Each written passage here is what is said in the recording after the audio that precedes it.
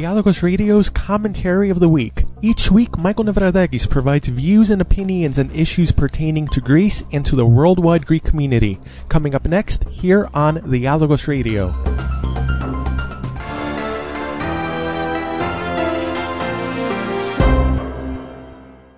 In the interview which aired earlier in today's broadcast, renowned Greek chef Diane Kochilas shared her belief that Greece is not doing enough to maximize the potential of its food exports to the rest of the world. Not only is this unfortunately true, but successive Greek governments and the policies of the European Union have ensured that Greece isn't maximizing the potential of its food production for its domestic needs either. In Greece, one of the most commonly heard mantras is that the country doesn't produce anything. We keep hearing how Greece is a country that needs to import everything, that cannot sustain its nutritional needs with its domestic consumption, and which as a result needs the European Union and by extension the euro in order to be able to import goods from its so-called European trading partners in order to sustain the needs of its population. And yet, until about 2 decades ago, Greece did meet all of its domestic food needs. What caused this change? European Union policies where farmers in Greece are given subsidies to grow only certain crops or to not grow other crops at all. That, combined with the fact that many Greeks thought mistakenly that they would find better luck in the cities or even overseas, meant that much of Greece's traditional agriculture and countryside was abandoned. Travel to the Greek countryside today and acres of fertile, food-producing land lies barren, while the young people who still live in these regions sit in cafes and complain that there's no work, but scoff at the notion that they could perhaps work the land again. Now, Greece finds itself in a position where it imports onions from countries like China, imports tomatoes from countries like Turkey, and even imports products such as wine and olive oil, unbelievably even from countries such as Germany. Go to any Greek supermarket today and the carts and baskets of most Greek shoppers, who despite what they like to believe about themselves are just as easily swayed by advertising and catchy marketing as people in the United States or in Northern Europe, are full of imported products and lots of processed foods which have zero relation to a nutritional diet and particularly to a traditional Greek diet. And while Greek agriculture has been wrecked, no amount of salary cuts and wage reductions will make Greek products more competitive, as mentioned by economist Rania Antonopoulos on last week's interview here on Dialogos Radio. What does all this have to do with exports? Everything. As agricultural production goes down and Greeks abandon the traditional diet which preserved their health and which has become world famous, Greek products remain extremely hard to come by overseas. One factor, of course, is that supply is limited. However, there is more to the story. A poor, mistaken, outdated mentality shared by Greeks overseas and Greeks in Greece is also to blame. Just as people in Greece believe that Greece does not produce anything, Greeks overseas have helped reinforce the perception that Greece only produces feta and olives. Greek products that are exported are often poorly marketed or not marketed at all, and are made available in packaging and branding that quite often could be described as kitschy and reminiscent of the days of Zorba the Greek, unable to compete with the slick marketing and packaging of products from such countries as Italy, Spain, and even Turkey. Think of olive oil and Italian olive oil is what comes to mind.